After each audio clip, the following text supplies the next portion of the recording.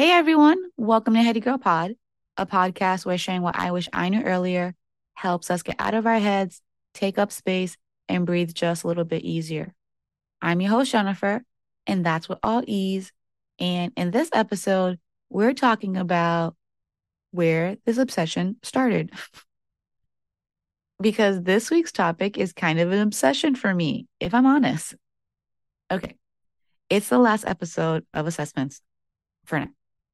Depending on whether you care about this kind of topic, that could be a good thing or a disappointing thing. If it's a good thing, well, thank you for putting up with it this long for this week. But if it's disappointing that it's ending, reach out to me personally or on Heady Girl Pod IG. This content is a bit of my small business and using my strengths and approaches what comes easy to me to help other people find what comes easy to them, right? I'm a person who collects information, organizes it, creates safe space for emotional expression, prefer intellectual conversations, and empathetic. Yeah, of course, I want to help individuals and groups have big conversations about themselves. It's what I do, it's who I am. So do feel free to reach out if you want to chat more. All right. So the last assessment I'm talking about today is actually one of the first assessments I took that started this self-discovery journey, I don't know, more than 10 years ago. If you recall, a couple episodes ago, when I was introducing this topic, I mentioned I was working at this job, which I didn't like anymore, and I told HR. Yes, I know. But the guy had me do two assessments, if you remember, I said. One I shared was the career anchors, but the other one was an intensive Myers-Briggs type preference assessment. I say intensive because I remember it was like 144 questions, and then he gave me this personalized booklet to explain so much about my results. When I tell you, I was in shock how accurate everything was. And again, getting language to express what my behaviors were was so validating. Oh, yeah, the disclaimer. One, you don't have to share your results with people. And two, it's not about being put in a box. I'm not saying everybody is the same if you have the same results.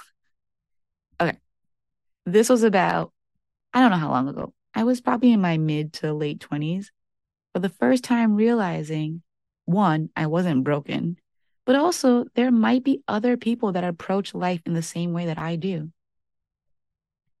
Well, not too many other people, because Myers-Briggs results gives you four-letter combinations. There are eight different letters. Your letter combo is one out of 16 potential options. My letter combo, INFJ, well, it's listed as the least common type amongst the population. I think it's only about 1.5% of the population. Of course, that would be the case, right? If you remember my Enneagram type 4, being different is probably a good thing for me. Anyways, my letter combo INFJ stands for I, introvert, a preference for my internal world more than my external one, which would be E for extrovert. N for intuition, a preference for recognizing or using patterns more than using tangible things to collect information, which would be S for sensing. F for feeling, which is a preference for making decisions based on feelings more than logical thinking, which would be T for thinking. And J, judging, a preference for systematic, methodical structure more than the in the moment flexible one, which would be P for perceiving. So again, my letters are INFJ. I will say, even though you get a combination of four letters, the results are on a spectrum. So whether you're an introvert or an extrovert, it's on a scale. For example, I retook the assessment a couple years ago, but this time it was a free version and not the 144 questions one. And I got the same INFJ results, but this version showed me the percentage of each response. I'll put the link in the show notes if you're interested in taking it for yourself. For introvert, I got 89%. Yeah. For intuition, I got 64%. For feelings, I got 75%. And for judging, I got 61%. So for the most part, I'm more than half percentage on all of them, but very much so on the introvert and feeling scales. Yeah, that makes sense. What I love about all this with my Clifton strengths I talked about last episode, my connectedness strength easily sees a connection between all of my assessment results and how they all work together. Literally can get into the conversation for hours. It's so good. I also mentioned a couple episodes ago, when I learn about a result, I go straight to Pinterest to learn more, also my strength, and to organize the information into categories, also my strength, because I have a lot of secret boards on Pinterest, because mind your business, but I do have quite a few public ones too, and they all have sections within them because organizing. Anyways, my INFJ board, it's fun. One, because you'll find funny memes about your type, along with articles and information, and even who you're most compatible with, meaning with other types. I try not to let assessments define my life that much, like who I'm compatible with, but I have noticed some patterns with people I'm attracted to, which matches the content. So I guess I can see why a little bit. One interesting thing I learned about INFJs is called the door slam. Though introverted and to themselves, I'm assuming related to the making decisions based on feelings things part of me, INFJs are more apt to figuratively slam the door on something that no longer suits them or that stresses them out. Think of a person or a situation. And when I learned that, I looked back on my life and I did do that very easily. Actually, I shouldn't say easily. It came with a lot of pain and heartache and headache. But INFJs tend to stay in it too long, whatever it is. And then one day, door slam. No explanation, no conversation, no heads up. It's not meant to be rude or done in an angry way every time, but it's like the intuition part of us sees the pattern. It doesn't matter what change the person or situation says it's going to happen. We can't do it anymore. Then our introversion made us not be able to really have a conversation about it or initiate a conversation about it. And then our intuition made us see the truth, and our feelings made the decisions for us. When I look back on friendships that ended without an official goodbye in my life, or jobs I just couldn't do another day, how I exited, I think, was heavy INFJ door slam.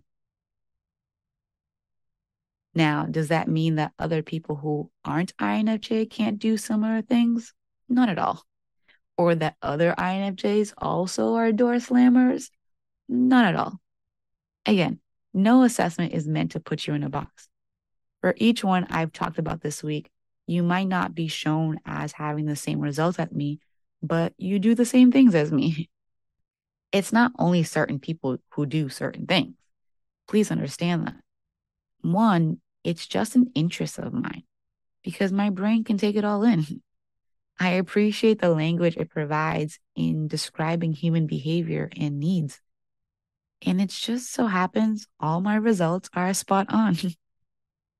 If you never take them, or if you do take them and it's like, this is dumb, that's cool too. I mean, if you tell me that, I'm probably going to assume you have a T in your letter combo or an S. Kidding, not really. I have a list of all the assessments and the results that I've taken, and I just looked at it. To date, I've probably taken about 13 or 14 of them. I've got love languages, appreciation at work language, DISC assessment, values assessment, spiritual health assessment, multiple intelligence, and so many others. I even love taking those. What kind of pizza are you? Or which SpongeBob character would you be? I mean, those aren't on my list, but I have taken those too. But the three that I've shared this week are really my go to. I see how they play out every day in my life and the good and the not so good that they bring. The thing I want to help other people do is a thing I'm learning to do for myself. To use this information not to box me in to a set of expectations or behaviors, but to use it to have words to see my why and my what, and to use that information to design my next phase of life.